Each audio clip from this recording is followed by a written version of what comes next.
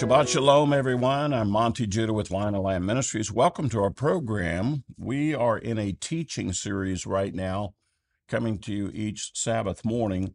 Our program is entitled Messianic Teachings for Christians, and there's really kind of two elements to that. We are sharing about what we Messianic believers believe in the Scripture and about the Lord with our Christian friends.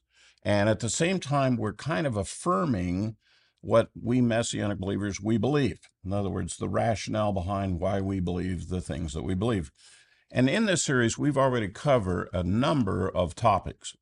Everything from Jesus came to keep the law and fulfill the law, meaning not to make it go away, but rather to teach it, make it more full for us. And we've talked about Sabbath, we've talked about kosher, we've talked about Hebrew time and how to do that. A number of subjects that we Messianics believe. And as I shared with you in the just most recent episodes, not everybody that's a Christian is going to agree with what I've been sharing with you. In fact, most Christian leaders are going to disagree with what I am sharing with you. And in the last couple of episodes, I took an article that was written by a knowledgeable Christian leader and teacher and let him kind of review all the things that I've been sharing with you. And then he gave his counter argument as to why he thought that maybe what I'm sharing with you is incorrect. And as I pointed out to you, I'm going to let you be the judge as to what you hear me say and what you hear them say, so to speak. And you decide for yourself. As a Christian, you decide, is that what you really believe, what they have said? Or do you believe what I have showed you that the Lord has said? And it's that simple, folks.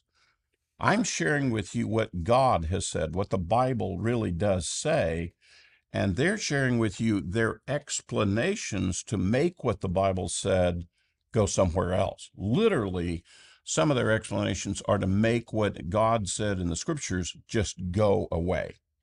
And I'm posing the question to you as to whether or not you think that's right. Do you think it's correct for God to give you a command and a man to come along and say, you don't have to keep that command? I'm going back to the very words that Yeshua said when he was discussing this subject, overarching thing that we've been talking about.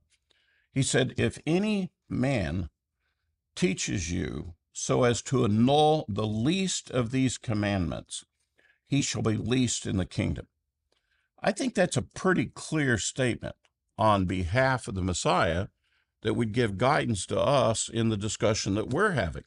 I'm sharing with you the things that the Scriptures said, what the Lord has said about himself, and we have other men over here, albeit they're called believers, and they're sincere and they're true in their faith, and they're saying things that are the opposite of what we've heard the Lord say. Now, I don't want to spend a whole lot of time on dealing with those, but the fact of the matter is, you as a Messianic believer, you're going to have to contend with other brethren, family members, friends, other church brethren, when they're going to take issue with you if you start obeying the commandments of the Lord. They're going to say that what you're doing is inappropriate, that somehow you're falling from grace, you're walking away from the real Jesus, and you're not doing what the Lord really said. And they're going to be very stern about this. They're going to put you on your heels. They're going to make you be defensive about that.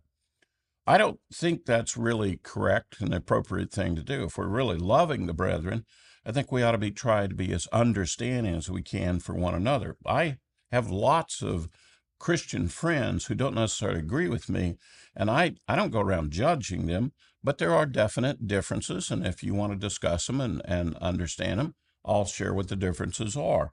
And I think that we need to be as accurate as we can about what the other person's position is and why they believe the way they do, at least repeat correctly what they say, and then repeat correctly what we say, and then we can make a clear comparison.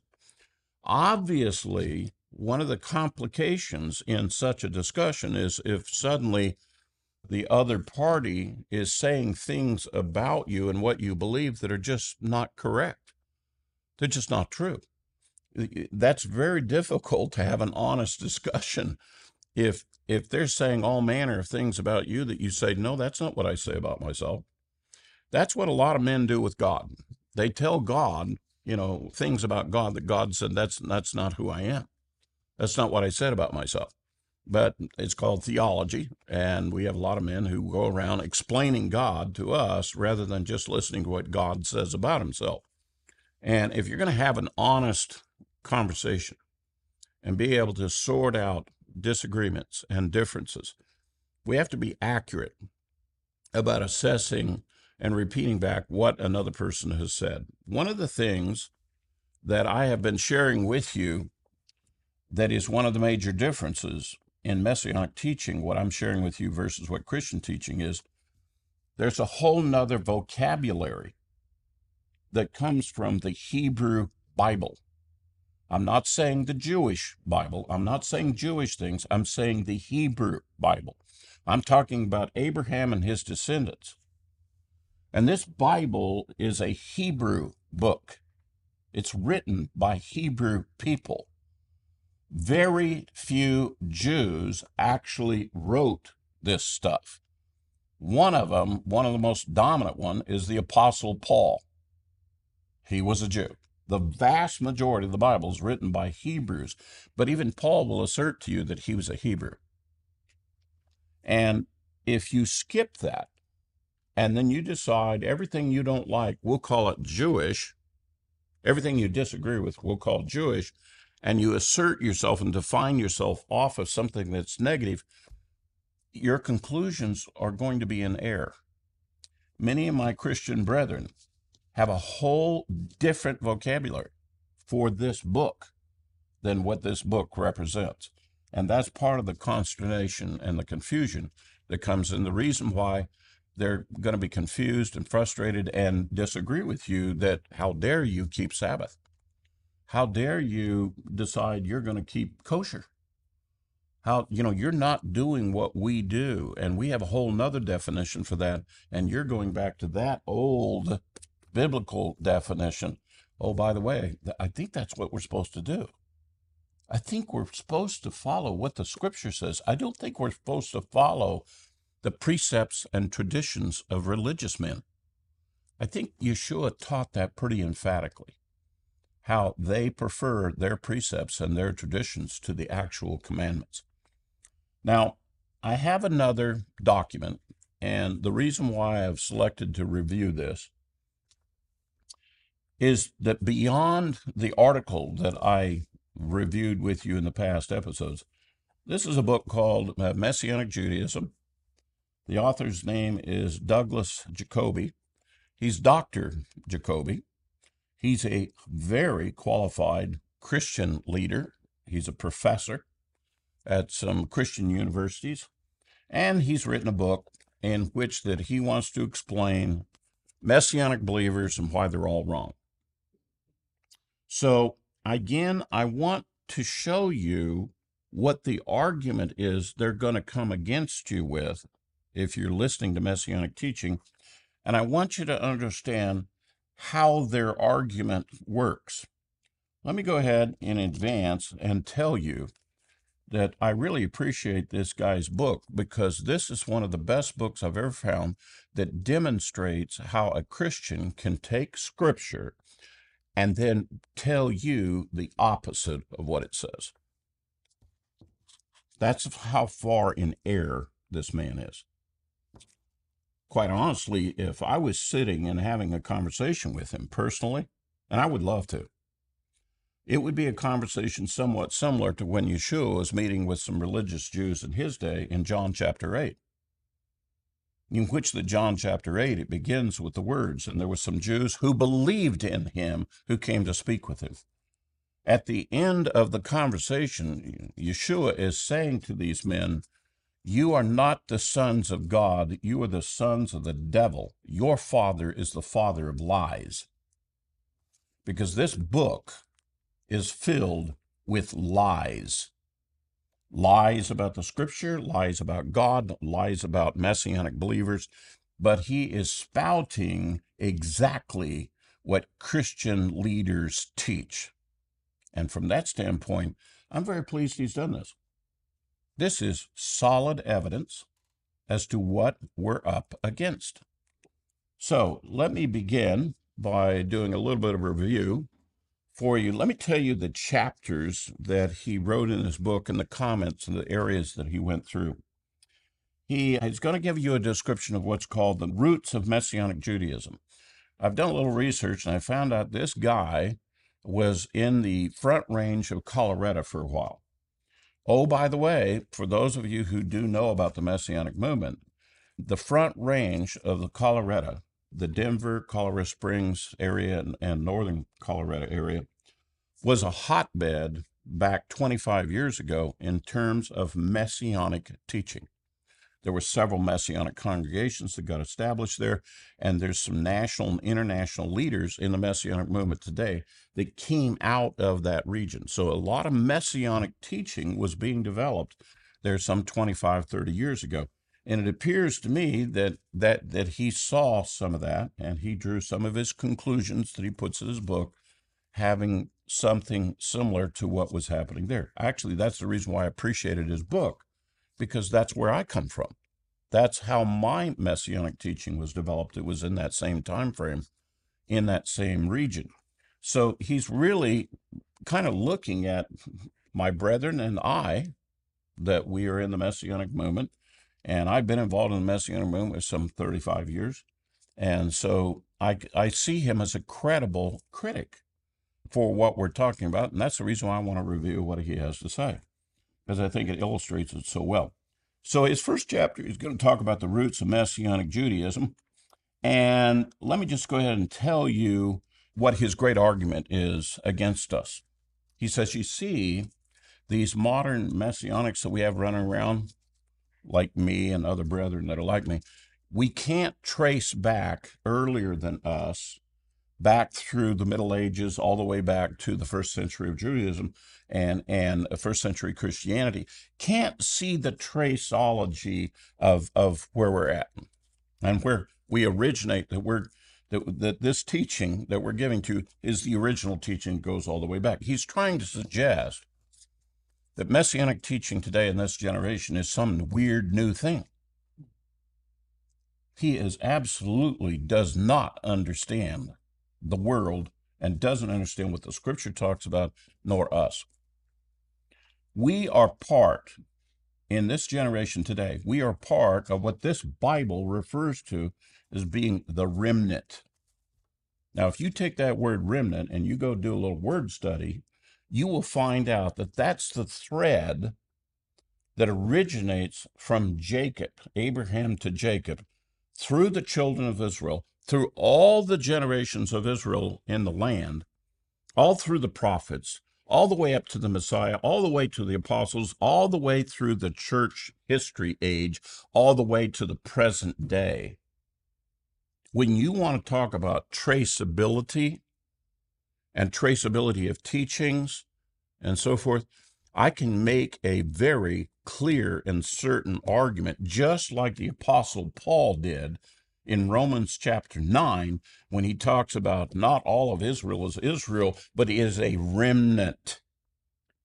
And he does not understand the concept of the remnant, which is laced through the scripture. And that's who God has been working with, Israel, all these different generations, all these ages. He's always been working with the remnant. He doesn't understand it. He thinks all of Israel went away, and so there's no remnant. It's just him and the church. So that's his first chapter. His second chapter is he goes into a vain effort to explain Messianic Jewish terminology, and he fails to understand that we're using the Hebrew definitions of words. The Hebrew emphasis is put on this book instead of the Greek emphasis. He wants to use, apparently he knows a lot of Greek, so he wants to trace everything and justify his arguments based on what does it say in the Greek New Testament. Well, as we all know, and we pointed several of these examples out to you, that the Greeks didn't want to be part of the Jews. So guess what? All of their stuff is opposed. And so he's quoting from a source that already has a bias. The Hellenistic influence that was upon Israel, God was very directly opposed to. The prophets were opposed to. That when Yeshua showed up, and the Roman Greco system, that is not supported by the scripture. But I accept the fact that it's a common part of our world. It certainly has affected Christianity, and they base their definitions, their terminology on those things. I've shared with you Messianic teachings. You got to get past the Greek, you got to get back to the Hebrew.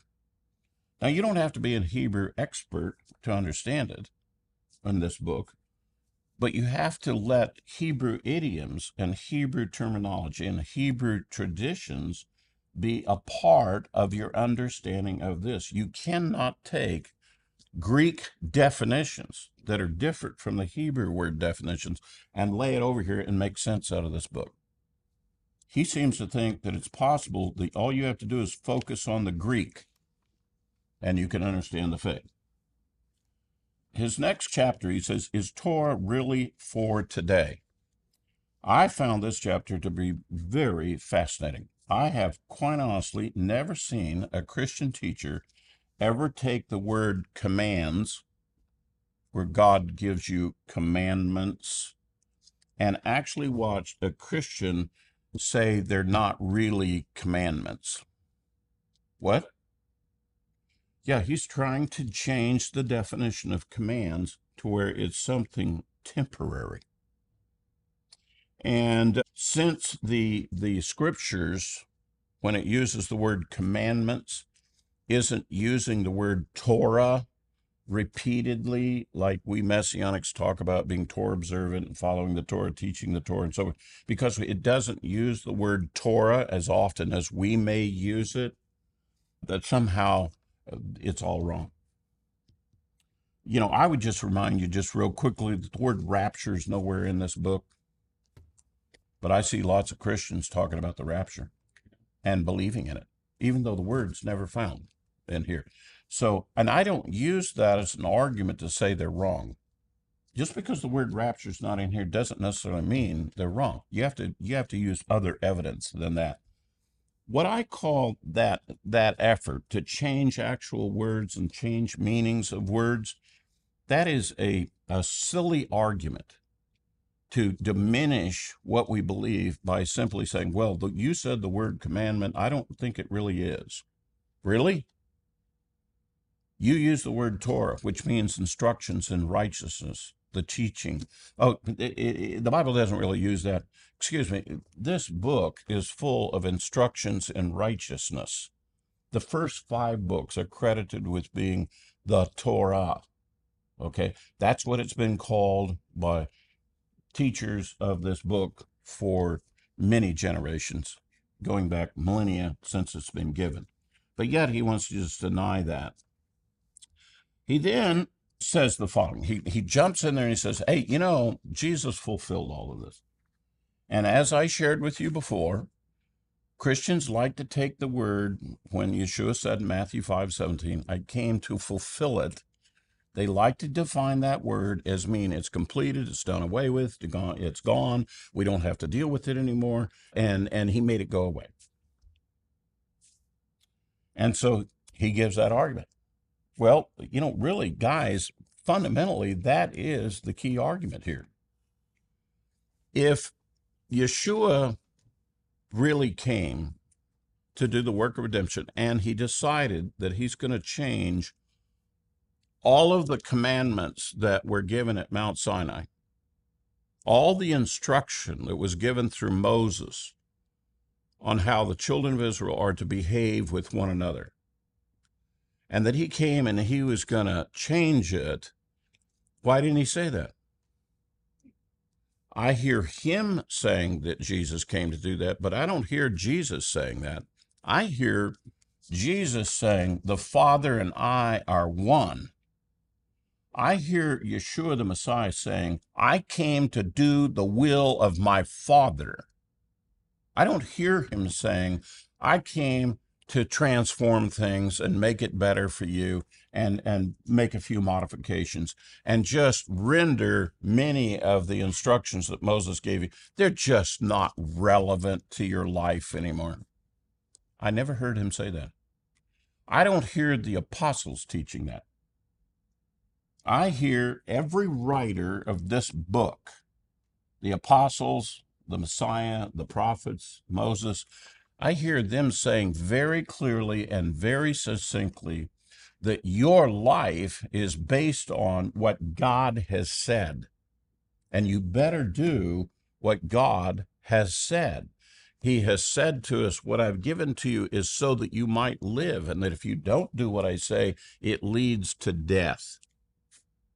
It's put in the form of you want to live.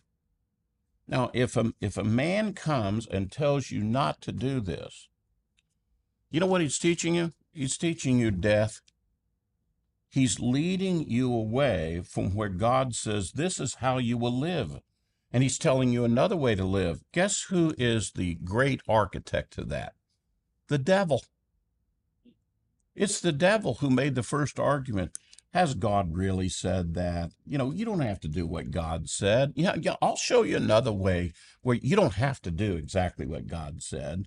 It's kind of right, but it's not really right.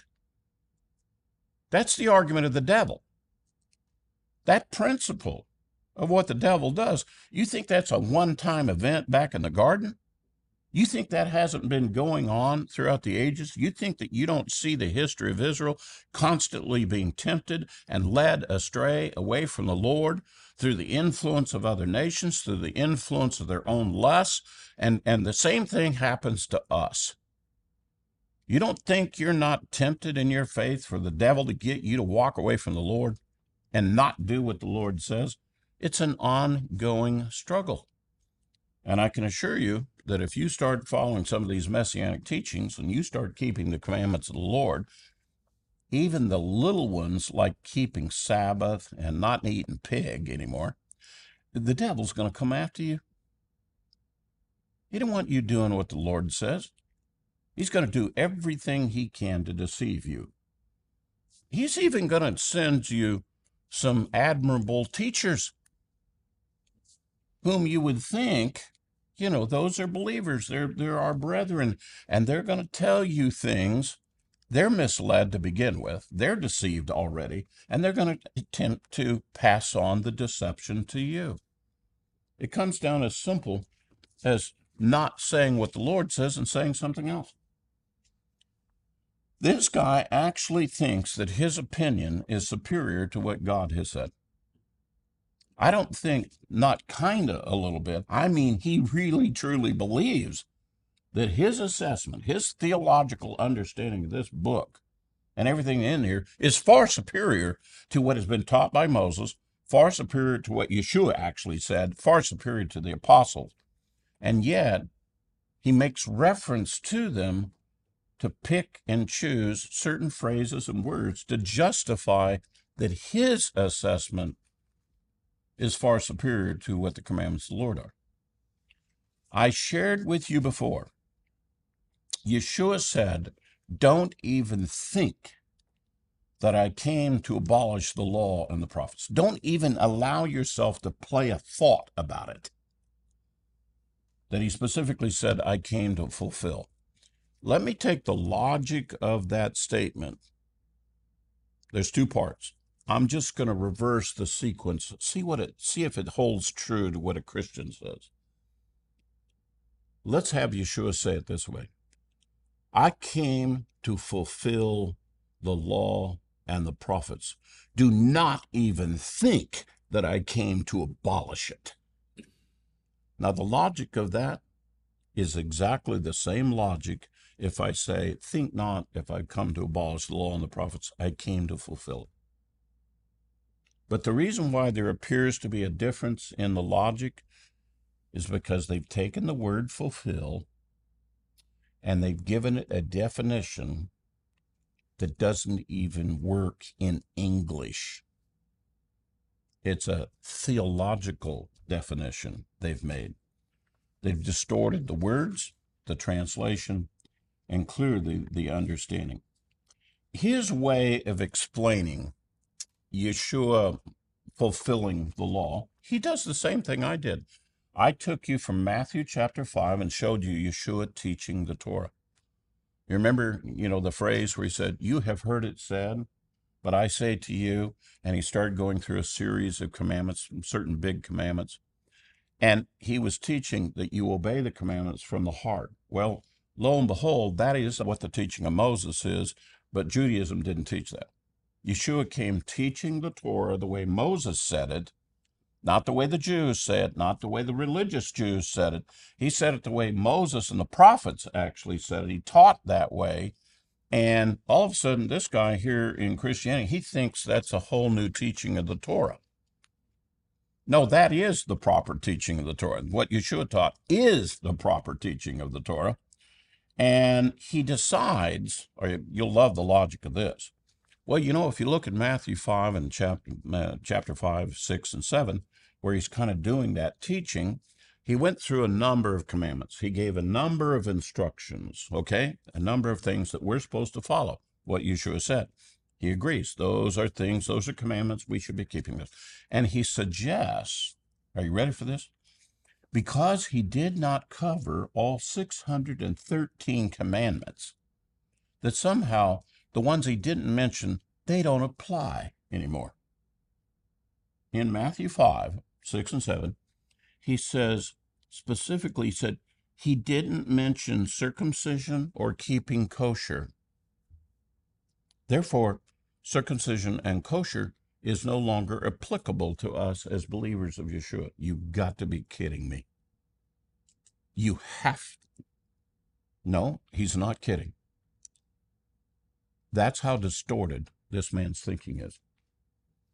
Let me give you a rather interesting example, and this is the way I've explained it. Anybody who says to me, "Well, I don't see that repeated in the New Testament, therefore I don't think what we have to do what Moses said over here," and that's an argument made by Christians.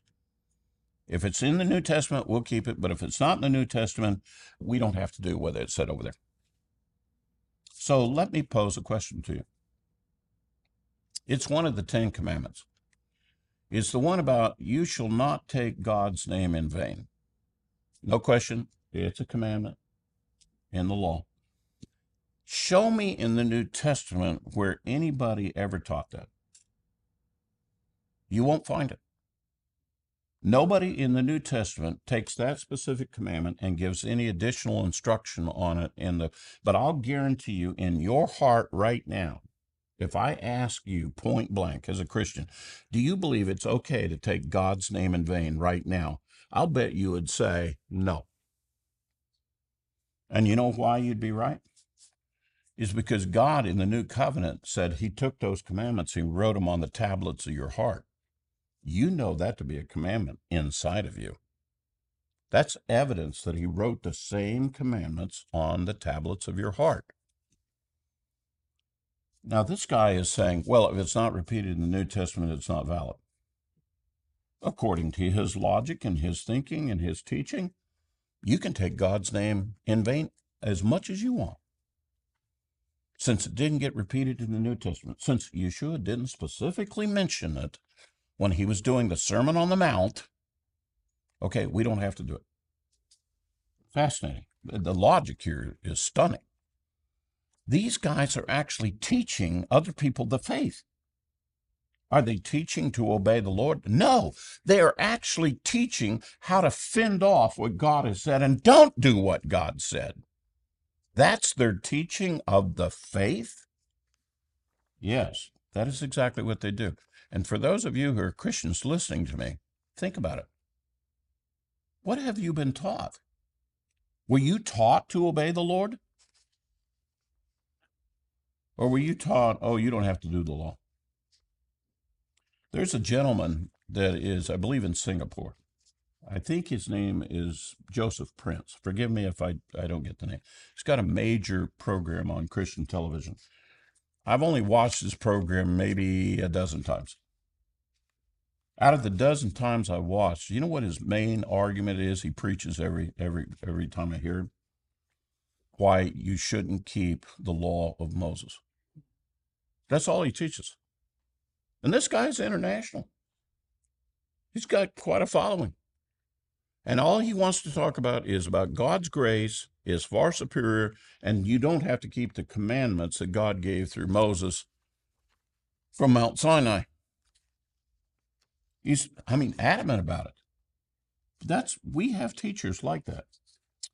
I love this part. He also gets into suggesting that there's different ways of obeying what Yeshua said that are not really commands. In other words, he's opposed to the idea that you would obey commands of God.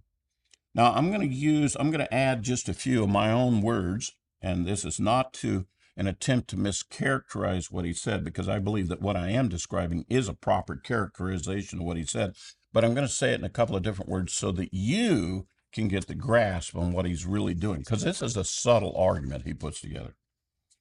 He says essentially that commands, even from Yeshua in the New Testament, are things you take under advisement. They are, shall we say, tips and suggestions. But don't go around saying we're obeying the commands of God. Don't say it that way. That sounds way too much like you're going to be talking to Moses and about the commands God gave him. And to make sure there's no confusion, let's talk about what Yeshua taught wasn't really commands of God. They were more of tips and suggestions on how to enjoy and walk out the faith. Now, it's one thing to deny certain commandments that God has given, and your theology says that's not applicable to us. It's a whole nother thing when you take the very words of Yeshua and say, well, you can be successful in the faith by just taking what he says under advisement. You should just be nice to one another. Not you should love your neighbor as yourself, which is the command, but just be nice and love one another. How you pull that off is just fascinating to me. Let me read. I want to read directly from the book. I want to substantiate what I just shared with you. And in his book, if I can get to the right page, this is under the chapter, Is the Old Covenant Still in Effect? So what he's going to do is he's going to take the part of the Bible you call the Old Covenant, the Old Testament, and he's going to say, let's talk about those commands that's in that part of the Bible, and let's see what he has to say with regard to all those commands and so forth. His opening statement of that chapter is, Christ came to transform the law. That is absolutely a false statement. He came to do the work of redemption in accordance with the law and the prophets. That's what he came to do. He did not, his purpose of coming had to do with salvation and saving us. His purpose was not come and change the rules for another religion. But that's what this guy is arguing. This is his first sentence trying to explain away the Old Testament. Oh, Christ came to change all that. You know that, don't you? Read a little bit further. He reads down in the same paragraph of this point. He says, but the Old Covenant established membership by ritual and chosen ethnicity. Identity was not a choice. You know what he's trying to say? Hey, you had to be born of Jacob to be a part of that faith. And those commandments really were just for that particular ethnicity, just for those particular people born there. That's not what Jesus came to do. That's a lie. The scripture emphatically says, and this is what God said to Abraham, in your seed will all the families of the earth be blessed. What I'm purposing with you, Abraham, is for the benefit of the whole world. He further says that he established the nation of Israel to be a light to the nations, all the nations. It was understood that salvation was going to be given to all peoples, tribes, and tongues, and that Israel was simply the vehicle that was going to bring forth so that God could accomplish all of that. So when the Messiah came, He came out of the nation of Israel that was established by God for that purpose to come and do the work of redemption.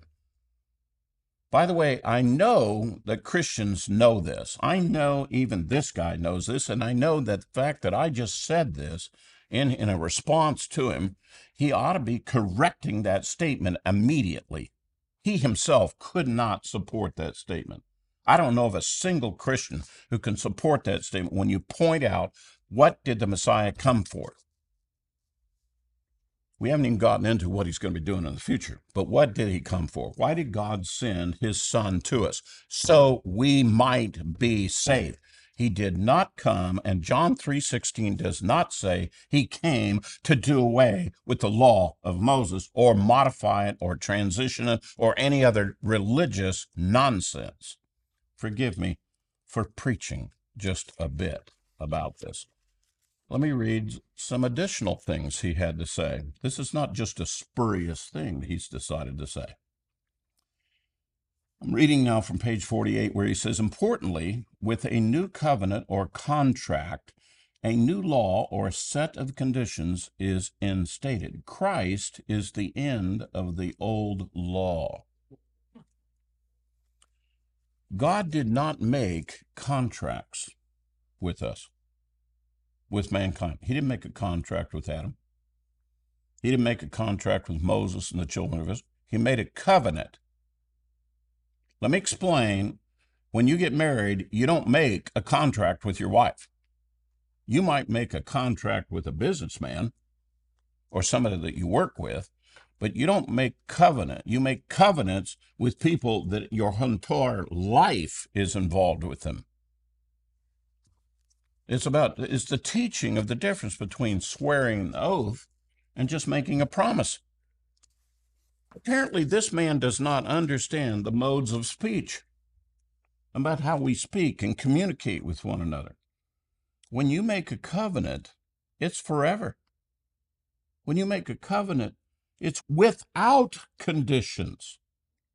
When I got married to my wife, I made a covenant with her. I made a vow to her, and I said, I'm going to be your husband for better or for worse, sicker or healthy, poor or richer. It doesn't make any difference what the conditions are that I'm going to be your husband.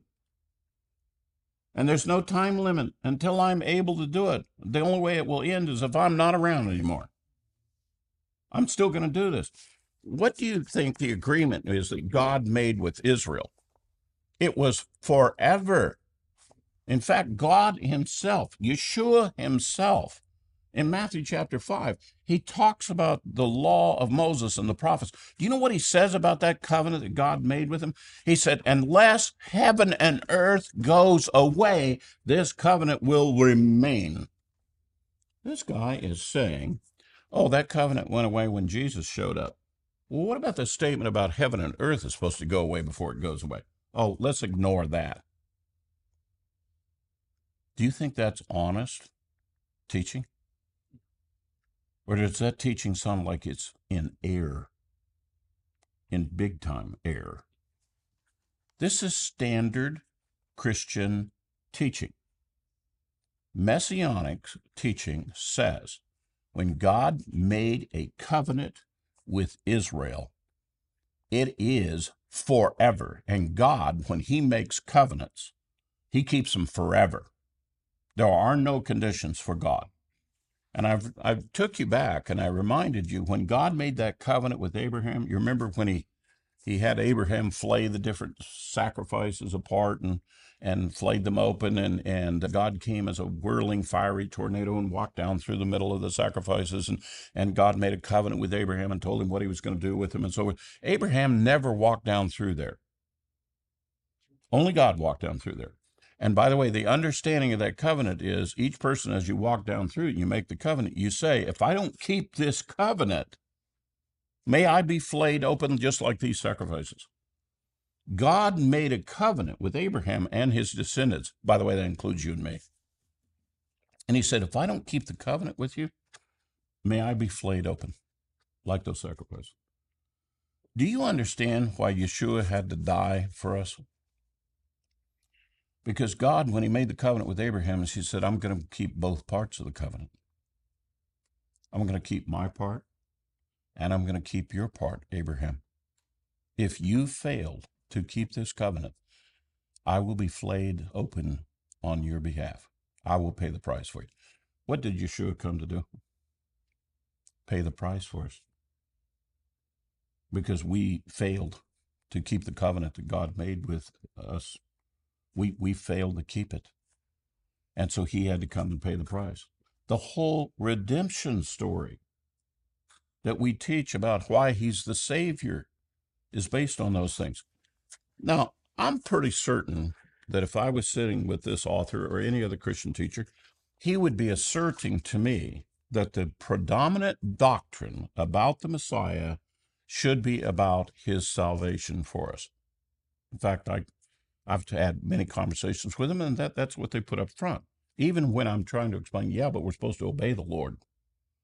Especially after we get saved, we're definitely supposed to obey the Lord. And they want to argue, and they want to argue that the salvation is the most important part of what Yeshua came to do. Terrific. This guy is saying the opposite of even Christian teaching. Now, he gives an example. I love this example. He gives an example about how when the law was given, that it was always understood that it was ultimately one day going to fade away, go away, wouldn't last forever. He decides to make that argument. That Monty is saying, no, this covenant will remain forever as long as heaven and earth is around. It remains. No, he's saying, no, that was never the concept. He wants to ignore the words about heaven and earth going away. And he takes one example that comes from the Passover. And it's about the subject of Passover, about the sprinkling of the blood of the lamb on the doorposts. I want you to listen to this, the logic of this. Reading from page 49, he says the sprinkling of blood. This rite associated with Passover also seems permanent from English versions of Exodus 12:23 through 24, quoting, "For the Lord will pass through to strike the Egyptians, and when he sees the blood on the lintel and on the doorpost, the Lord will pass over the door and will not allow the destroyer to enter your houses to strike you. You shall observe this rite as a statute for you and for your sons." Here it sounds like Passover is something that endures forever, as if we need to put goat or lamb blood around our door frames every year. So I have a feeling this guy has never kept a Passover Seder in his life. Because it's very clear in Exodus chapter 12, there's a statement about historically what took place back in Egypt. And what historically took place was, yes, they took the blood of a lamb and with hyssop, they put it on the doorposts and on the lintel of the door, and they stayed in their house that night when the angel of the Lord came and passed over Egypt, and thus God passed over them, and death did not enter their house. But in all of the Egyptians' homes that did not have the blood, death came in, and the firstborn of Egypt were slain. Then Moses is instructed by God, you will make a memorial of this, and each year I want the children of Israel to remember this by keeping a memorial of the Passover. Now, they left Egypt, okay? They're out in the wilderness. Were they commanded by God to slaughter another lamb and put the blood on their tent posts and on their doorposts and so forth, which is what historically took place? And Yeshua, when he kept the Passover with his disciples, did they take the blood of some of the lamb and put it over the doorposts of the upper room where they had the Passover? No, they did not. Because there's a clear distinction with the rite, in other words, the memorial commandment that God has given to us, versus the historical thing that took place. This man is suggesting that the reason why the law is going away is because nobody is supposed to be putting the lamb on the door today. That's the evidence that the law has gone away. The law is there shall be a memorial. When you keep the Passover, you're keeping what the law said. You're not going back and recreating the historical event. By the way, I got to tell you the truth here. I actually had to deal with some Messianic brethren back several years ago who wanted to go back and do this literally. They thought they should slay a lamb and put it over the doorpost. And I had to go and I said, guys, come on. Use your brain. There's a historical event and then there's a commandment to memorialize it. God has only commanded you to do the memorial part. He's not commanded you to go back and play like you're with the Egyptians, because you're not with the Egyptians. That's not the conditions you're in. You're in your homes at other places, but you want to remember. And by the way, there's a lot of commandments in the Torah based on the story of what God did with the patriarchs and what God did with Israel, historical Israel, that you and I are commanded to go back and remember. In fact, the commandment of Sabbath is a commandment of remembrance. Remember to keep the Sabbath holy. Why? Because the Sabbath came with the creation. Remember to keep the Sabbath, that God created the heavens and the earth in 6 days and rested on the seventh. It's only the law only came along and reminded you you're supposed to remember doing that. Yet they dismiss it out of the silliest of reasons. He gives other examples, especially when we get into the Levitical priesthood.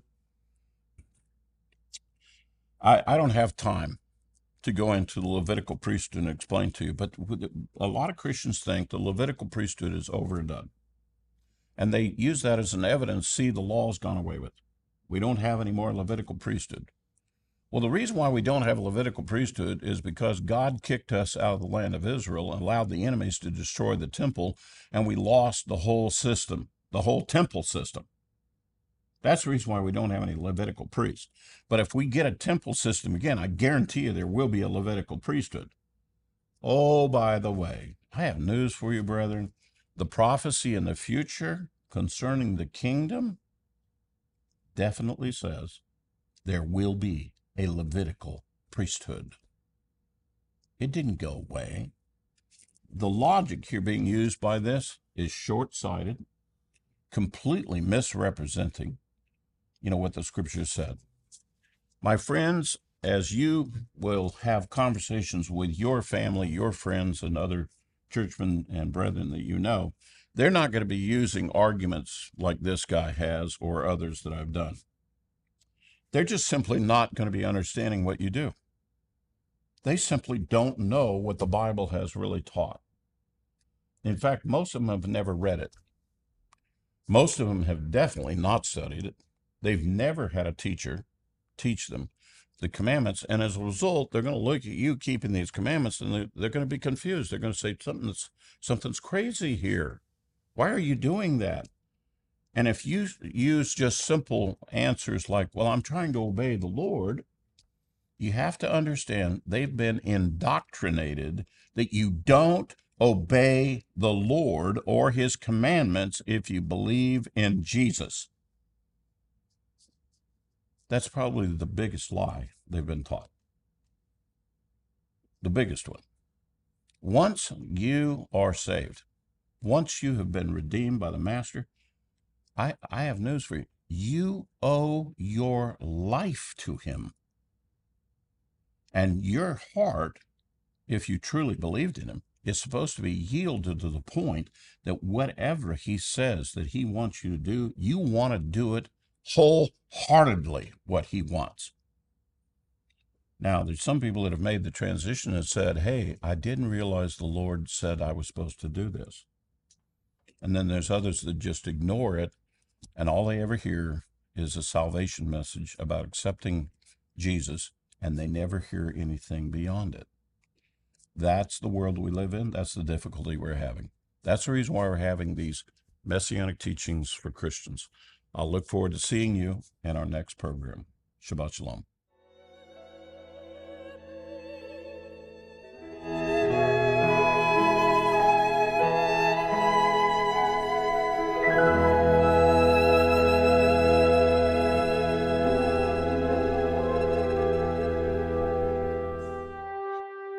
Thank you, everyone who listens to our podcast here at Line of Lamb Ministries. I want to remind you, you can get our podcast through Apple Podcasts, through Spotify, and wherever you like to download your podcast.